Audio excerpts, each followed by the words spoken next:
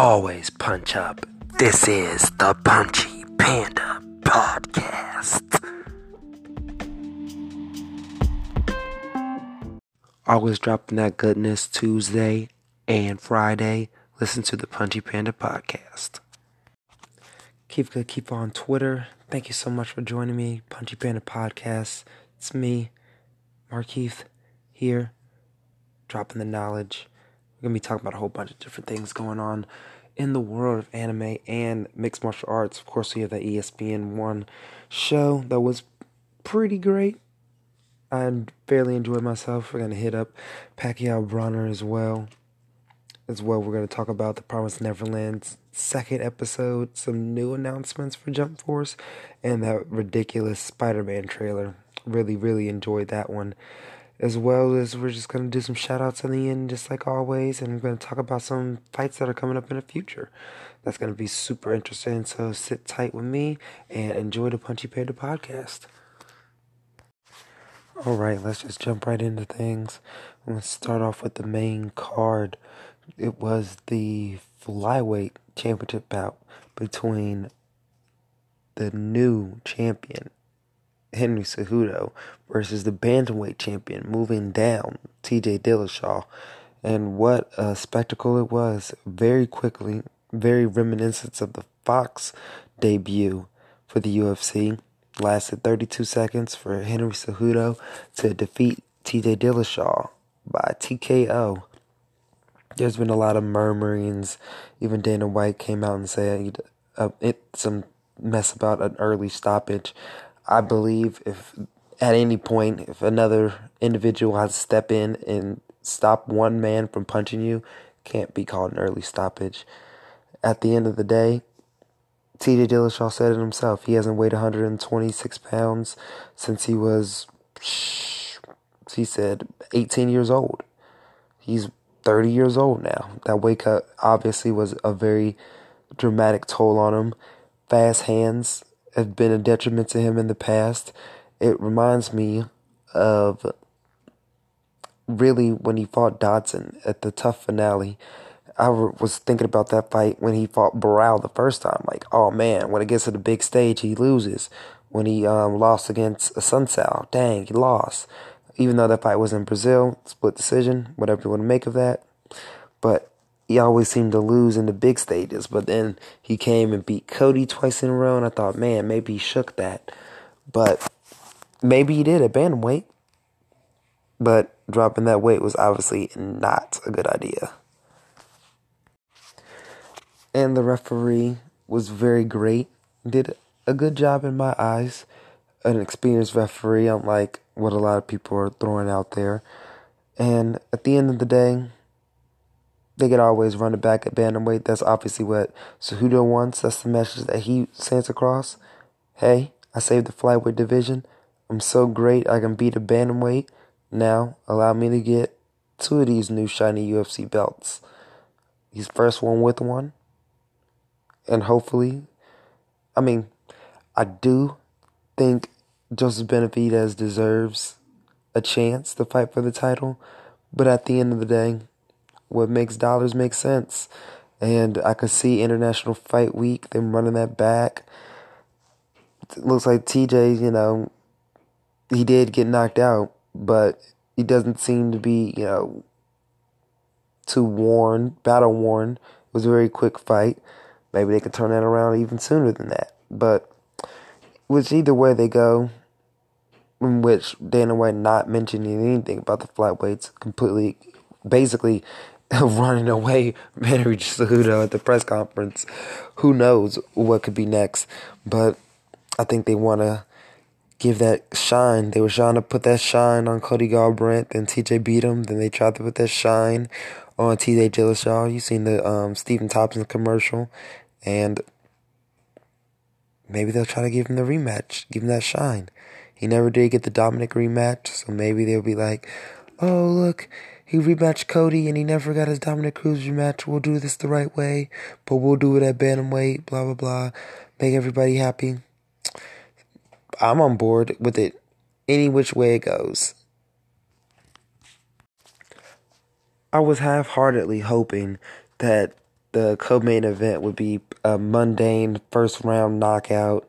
Maybe some takedowns, maybe some sloppy grappling, some kicks here and there, but everybody would get what they paid for and get what everyone expected for Greg Hardy to just run over this no-name guy. But that's not what we got at all. We got a storyline out of the contest, which is always good for media, but it's just not great. I just wish we could have just wrapped up the debut of Greg Hardy in a nice little bow. It was marred. There was a lot of back and forth about him being on the card and in the UFC in general, but I was really, half-heartedly hoping that at least he can, get a win and, make something, at least, make a statement. So, shut the haters up. The other half of me was hoping the exact opposite would happen. He would get knocked out in the first round, and then we can be like, oh, great, CM Punk experiment. We messed up here. Maybe we can put him on a back burner, send him back to the development league, make everybody forget about this whole Rachel Ostovich situation and him being on this card. But no, not only was it the co-main event right before the title fight, with all eyes watching, the fight ends in the second round via TKO, via DQ. That's right. You saw it. Was the knee legal? Absolutely not. Is this New York? Absolutely. Rules are murky. Weight bearing, he doesn't know anything about this. Does he pay attention in the fighter meetings? Probably. Does the coaches tell him to go out in the fight? Probably. I just feel like at the end of the day, when you're in there, you take whatever's available to you. And when you're a young fighter, which he is, sometimes mistakes happen, Even John Jones was DQ'd. Don't emulate me for that. But, facts are facts. And at the end of the day, I'm not going to make a big hee or hiss about it. Because fouls happen all the time. It was a horrible one. Absolutely atrocious. And it can never, ever happen again. But I will attempt, against better judgment, and honestly, against common sense, give him the pass, and hopefully he can come back, do some work in the gym and show us a little bit more. So, barring the end of the contest and controversy aside, overall, I feel that Greg Hardy did pretty good in the fight. Fight he was losing, but he showed us he's not just a one-trick pony. Showed us he can fight outside of the first round. Showed us there was multiple gears, the kill mode and the retreat back and throw punches, gauge distance. Takedown defense was there. He was able to get back up to his feet. So they're working. Of course, when you have Dean Thomas in your corner, you can do pretty much no wrong. So I'm sure they're working hard in the gym. So I don't know if I would even grade this performance. I guess I would give it an incomplete because, about incomplete. But I do think there's something there for sure. I don't know if we can do this co-main event thing again. Let's, pull back on that. Maybe he can be the ESPN preliminary main event or not. I don't know. Maybe he can be the undercard main event, the Fight Pass prelim main event. That'd be great. That'd be a perfect spot. Whatever happened to that? I thought they were doing that for a while. But I guess they're switching that whole purposeful main event thing to the ESPN to get more eyes. Definitely worked this time. But I feel like a lot of things recently have shown us not to jump to conclusions and sometimes to give people the benefit of the doubt. And I just will choose not to jump to any conclusions, and I won't choose to label anybody a dirty fighter, especially after one fight.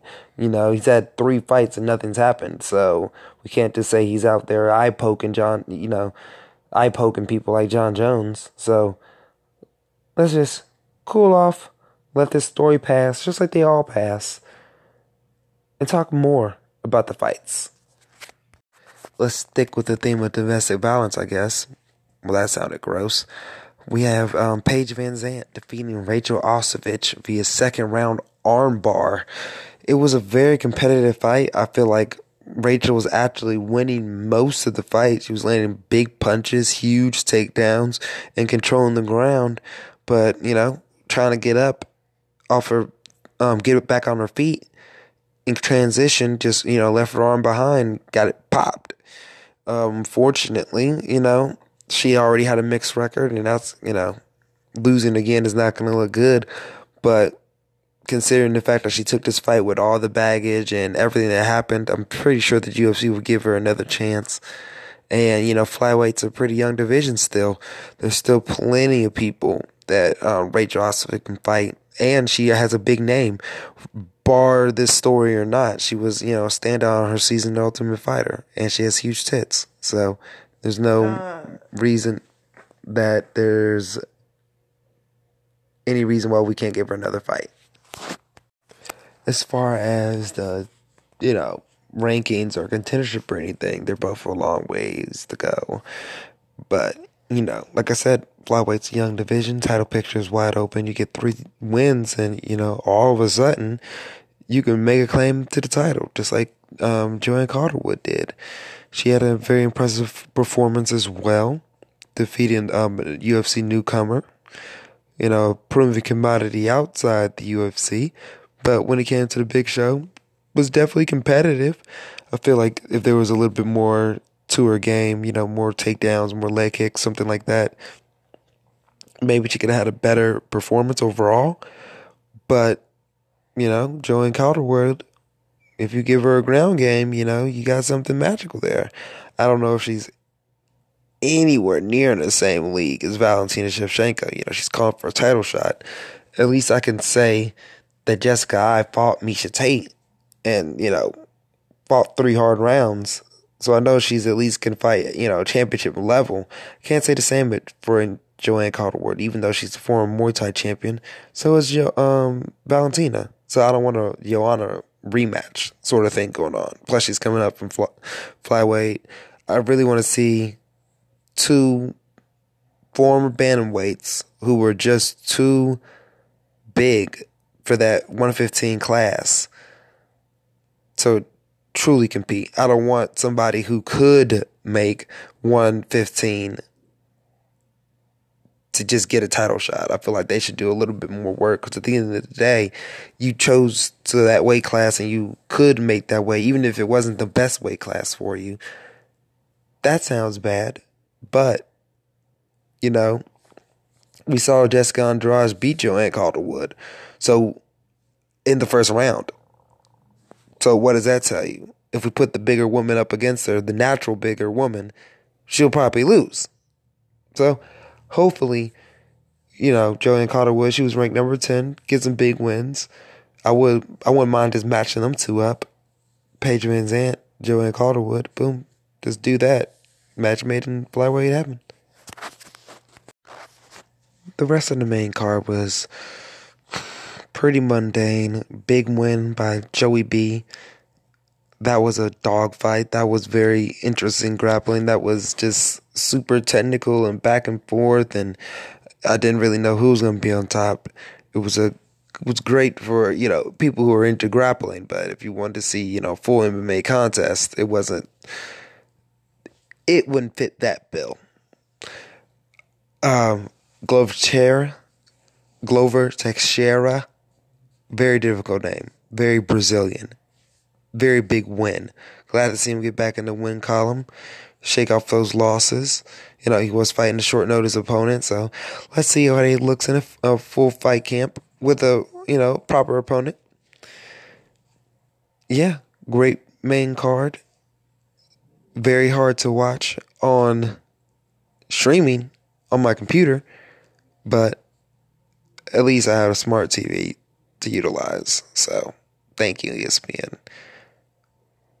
As well as the main card for ESPN, the main channel, we had Cowboy in the main event defeating Alexander Hernandez, handed him his second ever loss in the second round via TKO. Very, very big win, leading him right back into the top 10. Like he mentioned earlier this week, he was number 2 when he left the division. Now he's coming back. It just seems like he just figured out Alexander Hernandez. He figured out his pattern and overwhelmed him. Even Hernandez said it himself, he had to learn how to adjust. That check knee was devastating. He kept mixing up the kicks and punches just like Cowboy always does. And then the combination that's been lethal throughout his career. To Adriano Martins, to Rick Story, to Matt Brown. That blinding with the punches and switch kick straight to the head. Got him on wobble and then just punched him out. Alexander Hernandez was only his 3rd UFC fight ever versus somebody who had 30 UFC fights. So I'm sure he'll come back. They're going to match him up pretty strongly. And hopefully he'll be able to get a big win at lightweight. I don't know why I'm a big fan of matching up people who have fights on the same card. But Gregory Gillespie's out there at lightweight, undefeated. 5 stoppages in a row. That'd be a nice rebound win. Especially since he's outside the top 5. Why not do that? I do want to say a few things about the wonderful Cordy Sagan. Again, one of the uppercut fighters, highlighting that bantamweight division. Short notice opponent, so I didn't expect much out of him, but, at least he was able to show off, keep the fight on the card. I always appreciate that. Good pacing on the ESPN show. I really appreciate that. But the early prelims on ESPN Plus were atrocious. I don't know why there's commercials on a streaming platform as well.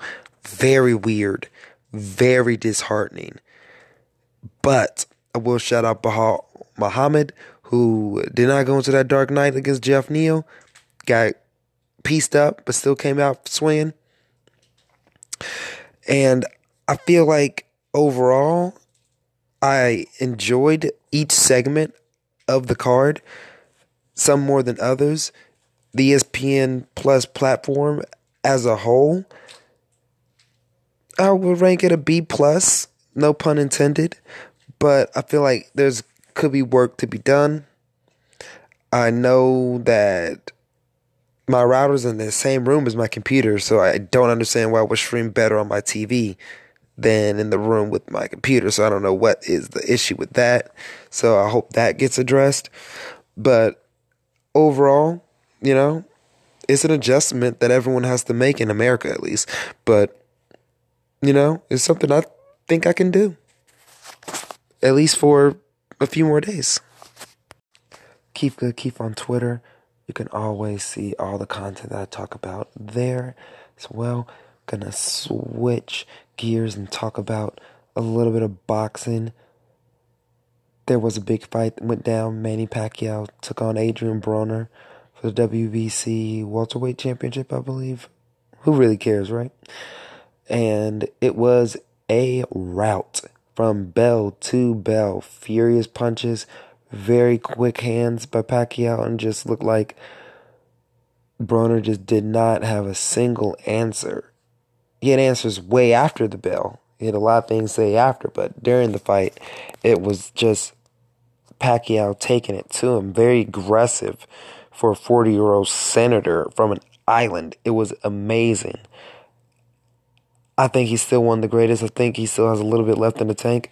And I don't know how many more fights he has left in him, to be honest, if he keeps fighting the way he is. But I feel like as long as he can, pick great opposition, pick the right type of fights, he can go a little bit longer and make a little bit more money. When you run for government offices, you need that money. So I hope he gets it. But at the end of the day, great boxing fight. Nothing spectacular that the wonderful Adrian Broner had to show us. At least not in the ring. On the mic, maybe. Trying to convince us that he won. But I liked it. Almost got the finish, almost knocked him down. Great contest. There is one thing that I did want to address that happened earlier in the week that I just cannot let fly over the Punchy Panda podcast head. Amanda Nunes denouncing the throne at featherweight, or lack there is. Seems like none of the champions want anything to do with the belt. Said on Twitter, can't fit into my pants, can't take this belt. I'm done. Going back down to 135. I actually enjoy being in a sauna and losing weight. It's amazing. I don't understand that. I guess, Holly Holm's more dangerous at 145. You want her to cut down. But I just don't get the appeal of just staying at that weight. You could defend both titles, Fight one fight at 135, one fight at 145. Boom, you only fight 2 times in a year anyway. Let's just do it. I just feel like she GSP'd me. Feel like she swooped in, had the right formula, stole the belt. And shoot, she's the one shutting down the division. Talking about save the flyweights, let's save the featherweights. Shoot, let's get Chris Cyborg a rematch before we give Dillashaw a rematch. Shoot, it wasn't an early stoppage for her. She just went 10 years undefeated.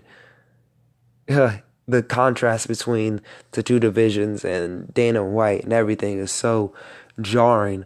I just don't understand what's going to happen with either division, All the featherweights have dropped down from the Ultimate Fighter. Megan Anderson just got a controversial win at best, so you just thrust her into a title fight. But she's not going to fight anybody. She's not going to fight Cyborg. Cyborg's going to hold out. So it seems like there's no reason to keep that division around. How about we just get rid of that, keep the flyweight division, and everyone, well, not everyone's happy. Cyborg isn't happy. Amanda Nunes is happy. And isn't that all that really matters? That the champ is happy? Keep on Twitter. Always. And every day. Follow me for the latest updates in MMA. Latest fights. Latest in anime. Games. All the cool stuff. Interact with me if you like. Let me know if you want me to improve anything on the show. Can do. Will do. For you. Gotta switch gears now. I want to talk about a little bit in the world of anime. Best new anime on the market, The Promised Neverland, debuted. Episode number 2 was wonderful. It followed the revelation. Like that spoiler waiting? Yeah. That the house is a farming ground for demons. So now, the kids have to find a way to escape. Emma and Norman have to keep up their appearances, though. Emma's obviously shooken for what she saw with Connie, so hopefully she can keep it together. She had a big moment in the middle of the episode where she was confronted by Mama and she was able to escape. So that was pretty good. They also reached the outermost edge of the wall of the plantation. Can't really get around it, can't really get above it. And you definitely can't get above it with kids, which is something that, like that spoiler waiting, yeah, that's for you guys. That's for you guys who don't watch the episode all the way. I appreciate you guys for listening to the podcast, though. That's when Ray, that's right, Ray, the third oldest kid, the third 12-year-old, makes his arrival and states, I know the whole time. You guys escaped. You guys had that bunny. And you saw those demons. So now let's get out of here. He just wants to leave. There's 3 of us. We're pretty smart. We're smart as ones here. Let's get up through. Can't take everybody. But Emma and Norman, you have that resolve. That anime resolve that we're not going to leave anybody behind. And we're going to find a way. That was very beautiful. And that was one of my favorite parts of the episode. Second one was obviously when Emma was deceiving Mama. Shoot, that could have been it right then and there. But she did a good job and was able to escape. But the last part, the very end of the episode, was the debut of Crone, which, if you don't read the manga, is a big character and essential to the entire story moving forward. And she's a notorious black anime character. They toned her up a little bit. I appreciate that. Toned down the racism. So all we can do is hope that those close-up shots are not as terrifying as they were in the manga. Let's make that a little bit better. Overall, Promised Neverland is going to get a 5-star rating from me, episode 2. Gonna switch gears into gaming. Got a bunch of characters released for Mortal Kombat 11. You can go to my Twitter to see all those characters, including Sub-Zero and Scorpion, and the brand new character. You heard about him. That can stop the game clock and alter the very fabric of the fight itself. Oh yeah, check out Twitter for that. Also, we got some new Jump Force characters, all Naruto. Couple original characters were announced. Then we have Boruto, Kaguya, and Gaara announced for Jump Force. Very surprising characters. Boruto, I thought, for new readers of Shonen Jump. Kaguya, I guess, you need a big bad for all your Naruto characters, and, that makes sense. Gaara is a very unique character in all the Shonen Jumps, and I do think that sand was one of my favorite things when I played the fighting games for Naruto, so I'll be interested to see how new players from different genres incorporate that. The gears just keep on turning, round betting, but at the end of the day, we gotta talk about Far From Home. New trailer dropped, broke the internet. People are freaking out. There's no Tony Stark in the trailer. People are freaking out that it's after Avengers Infinity War. No one knows what's going on, but I like it. Gotta do something different, and it gets people interested in both movies. It makes people interested to see both of them. Infinity War 2. I'm sorry. Endgame is just too expected. But again, at the end of the day, Far From Home is going to be a success. We're going to hopefully get the proper Spider-Man trilogy we deserve. And Jake Gyllenhaal as Mysterio, looking like the hero in the movie. Looks like he's going to be helping out Spider-Man. If you're naive, everyone knows Mysterio is a villain who uses different types of pyrotechnics and different types of special effects to create monsters, and pretends to be the hero to make Spider-Man look bad. So it's probably going to be the plot of at least part of the movie. We see, like I said, Tony Stark's not in the movie, so we got Fury. Good old Samuel L. He's going to be picking up the role of liaison and giving Peter Parker his mission and new suit, it looks like. That's going to be super dope. Looks like he's going to be battling the elementals. It looked like, I saw one scene that was slowed down. It looked like even the wind elemental was in the trailer. So that's wind, water, fire, and earth all in one. Plus Mysterio.